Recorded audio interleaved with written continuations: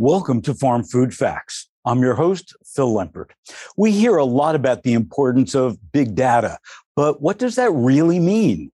Well, today, our guest is Jim O'Brien, who will bring his insights and clarity into empowering the producer through big data.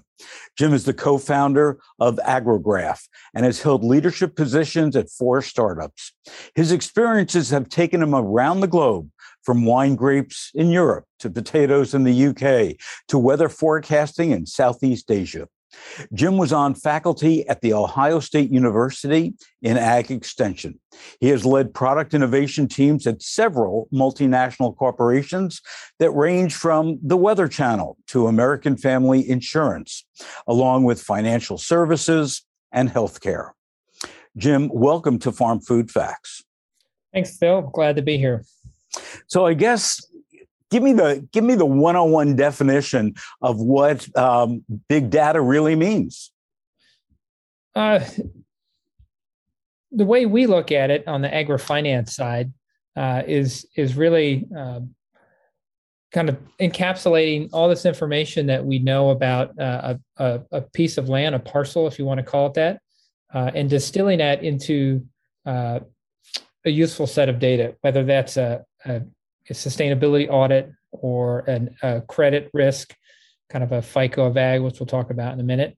That's, to me, there's a lot of data, but what the world doesn't need is more data. What the world needs is solutions, and we're really focused on taking this and aggregating this data into easily digestible solutions and indexes that really help to drive a need at an insurer or bank, what have you.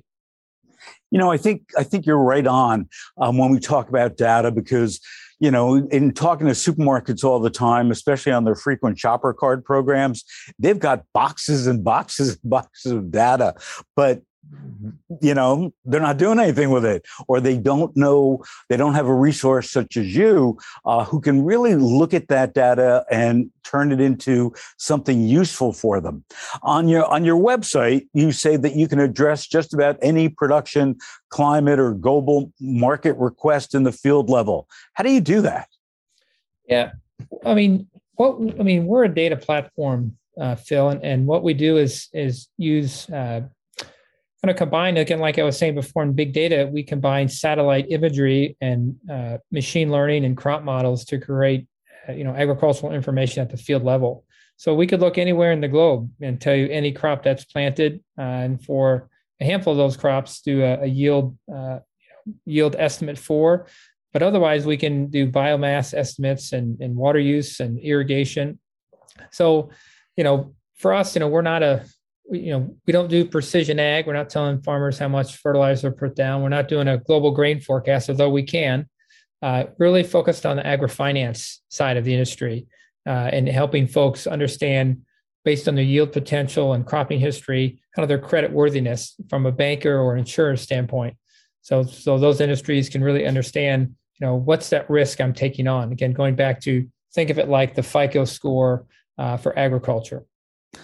So when I look at what's going on in California and in the Northwest with climate, with fires, with droughts, how nervous are those banks and finance people right now when you're talking to them? To answer your question, there definitely is some uncertainty, but it's not anything they've not dealt with historically, and that. To a certain degree, these industries have dealt with this uncertainty mostly through going out and talking with folks. And the difference today, and really COVID helped drive a lot of this change, which is already changing in ag. Ag has always been kind of a slower adopter of technology, is the ability to be able to do analyses remotely, right, from the seat of your desk. How do I go out and look at, thousands of acres and do it, accurately and standardized way from my desk? And, companies like Agrograph, and what we're offering is allowing those banks and insurers to go out and look at, huge areas and do it efficiently and effectively and accurately. And that's really what's changed. Is a lot of the industry, I'm sure, as you've talked on this podcast and in your career, a lot of the big ag startups are focused on the farmer, which is great. But again, I'd say, the number of farmers are decreasing and farm size is increasing. But what all those farmers still need is their banker and their crop insurer, right? And their ag service provider. And what we're really doing is helping to provide a more standardized and automated and efficient data set for those industries to help the farmer. So let's talk about the farmers and the ranchers and the producers. How do you work directly with them to make sure that you're helping them? Yeah, one way we talk about this is this lack of transparency. Works against them. Again, use an example of a bank. Both the bank and the farmer. They pay a cost for not sharing data. Bankers don't ask a lot of information for the farmer. Fill a form out, tell me how many years you've farmed and crops you've grown and the annual production history. And the farmer, let's look at 1 or 2 years of financial data. But we don't know anywhere where your 8,000 acres are located. Couldn't tell you. So this lack of transparency ends up in higher costs that both have to pay, right? The banks have to put a higher interest rate to cover the risks they don't know, and the farmers have to pay that. So, the example I give on there is, think of like stock trading, right? Back in the 70s versus the 90s versus today, right? If you want to trade a stock, back in the 70s, it cost you hundreds of dollars. Today, nothing, right? And that's because there's been this, this evolution to share and exchange information. And for that, you're willing to give up some data and in order to get some data to pay a lower cost. Look into your crystal ball. What are future areas of collaboration that you can envision, not only for your company, but for farmers as well as the finance folks? Yeah, there's a handful of areas that we are focused on, and I know we haven't talked about it implicitly here, and we will now. But on sustainability and the sustainability audits, again. Agrograph, we've recently trademarked the credit score of agriculture. And for us, we're not trying to create a sustainability soil carbon market. We're saying let's help the banks and the insurers, the companies we work with, better audit and better create, what type of crop residue and tillage practices and water use efficiency and irrigation or do those farmers have on their property? So when they're going to go look at a loan or a rating agency who's doing that sustainability assessment, that they can help provide kind of some automated data to fill that report out before the farmer even walks in the door. And then they can combine that with the data that the farmer does provide to go fill out, this audit. We're also doing work on soil carbon. And I'll say, what we've done is building this holistic model. I mentioned we work with satellites looking from the biomass from the top down, and then also from the actual carbon that's in the soil. And from there, building, are you accumulating carbon, staying the same, or decreasing? And as a soil scientist, that was a real big part for us to get involved in the soil carbon market. What could we really do in a way that we could do it accurately and at scale, so farmers can get involved with us, again, in this exchange of data. There's got to be a value exchange. Nobody's going to give you data for nothing, right? There has to be a return. You give me some data, I'll give you a soil carbon score, right? And then we have another product we're working on a parcel report. Think of like an automated appraisal report where you can help get all the information about a parcel, whether you're going to buy it or whether you're going to farm it. But get that within 60 seconds rather than 6 weeks. So, you talked about the sharing of data a lot. Do you ever come across farmers or ranchers who say, yeah, I don't want to give you or the bank my data? And how do you deal with that? Absolutely. And it's as one ag investment firm founder told me,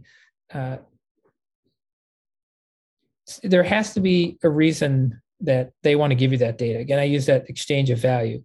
And so many of these, I don't want to put a black eye on the precision ag area, but folks feel like they give this data to this company and then the company uses that data for their own use, right? And the farmer's just kind of there along for the ride. And we've all participated at some point. Again, I think we gave our privacy up the moment we joined the internet, right?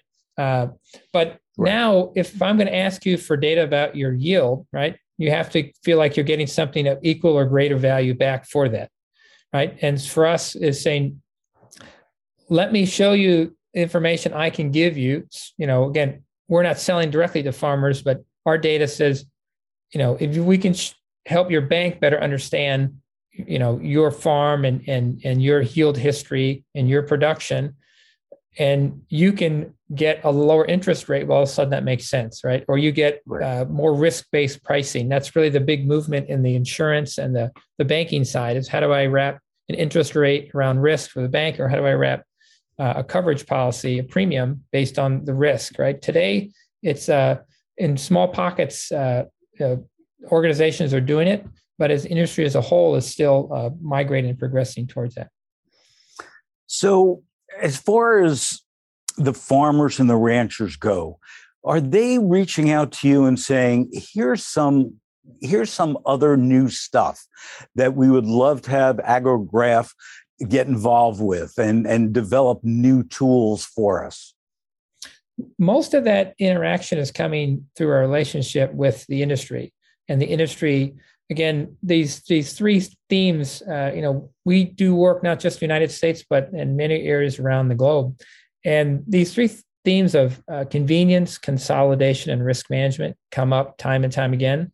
That, we live in a 24/7, 365 world, right? You can buy data online, you can get access to information, but the way that the ag lending side, for instance, of crop insurance is set up, it's not really automated yet. It's not done on a convenience standpoint. And it's the same. It's interesting as you talk with banks around the globe, it's the same situation in crop insurers. Like, they want to do more parametric insurance, right? Farmers want to get paid right away to file a claim, and the insurer wants to process that claim, right? They want better customer service, but they need tools and technology to help do that. The other is this consolidation, as we've seen in many industries, but in ag particularly, and even in banking, again, to use banking as another example, where, the number of farm credits 20 years ago, there were 200. There's like 68 today. There's the same with the banks, the private banks, the numbers have gone down, and that consolidation is changing the way they run their processes, and they want to automate it as they get bigger. And then the risk management industry has changed kind of across the board. Risk management used to be key executive risks. Don't put everyone on the same flight. And now it's risk accumulation and risk-based pricing. How do I, it's adverse risk selection. How do I make sure I can get the best folks that fit the level of risk that I'm comfortable with putting a price around?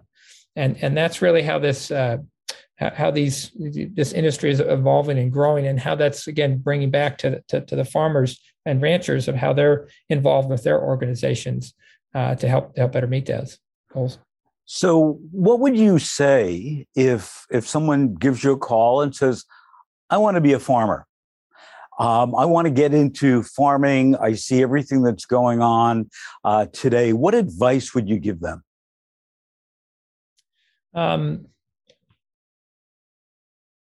Given they have the capital to get involved, I would start off with being willing to be transparent with their banks and their crop insurers. I think again, that exchange of value, that they want to do the best they can to serve the farmer, and the farmer wants to get the best rates that they can.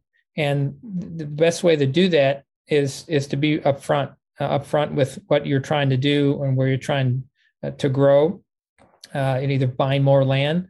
Because folks, the industry is really looking for, there's tons of great producers out there. But again, that data isn't always reflected back with what's shared with those organizations. And sometimes there's this mismatch. So I think, having great records and access to those records in a way that the banks and insurers can help digest them, I think is a huge, again, it goes back to the question you started, Phil, at the beginning. Big data and data management, it comes down to being organized and well organized. You sometimes hear farmers have a shoebox full of receipts and data. I've not run across that. I'm sure other folks in the industry, that's not my quote, But a lot of again, as these farms get larger and more corporate and more structured, some of those issues will become more of the tail end, and the larger organizations are just going to be just more structured. I hate to say more bureaucratic, but definitely more structured. So I know you're involved in USFRA's Decade of Ag. How are you aligning with the values of the Decade of Ag, and what do you hope that Agrograph can get out of it? Well, we joined in May, and it was of this year, and it was really a no-brainer for us. I mean, what the Decade of Ag is doing in U.S. Farmers and Ranchers in Action, it was easy to sign our name. But as we've talked today about what we do, we're not everything to everyone. We really say, what's the niche that we really can contribute to the Decade of Ag? And the two areas that we've signed up for is this investing in the next generation of agricultural systems. I know we've talked about some of the evolution that's happening in the risk management industry for ag. And then for us, strengthening the social and economic fabric of American agriculture. Again, it's one thing to be sustainable, but sustainability has to fall with profitability, right? So for us, it's really marrying those two together in a way that we can help both sides of the equation. It's not just helping the farmer, just helping the banks, and saying, let's help open and increase that transparency and that understanding. Therefore, you can better match price to risk. I think everyone would agree on that. So again, it's a more market-based approach. I think this market equalizer starts to occur when better data is exchanged. Again, using that stock industry, the prices, interest rates won't fall to zero, and crop insurance won't be free, but there'll be more based on the risk that asset and that farm represents in a way that just isn't representative today. I also think you've said something very important that I want to repeat, that without profitability, there is no sustainability. It just, you can't keep on running a farm or a ranch if you are not profitable. Jim, thanks so much for joining us today on Farm Food Facts. Thanks for having us. Thanks, Phil. For more on all things food and agriculture, please visit us at usfarmersandranchers.org. Also, be sure to look out for us on Facebook at US Farmers and Ranchers and on Twitter at USFRA. Until next time.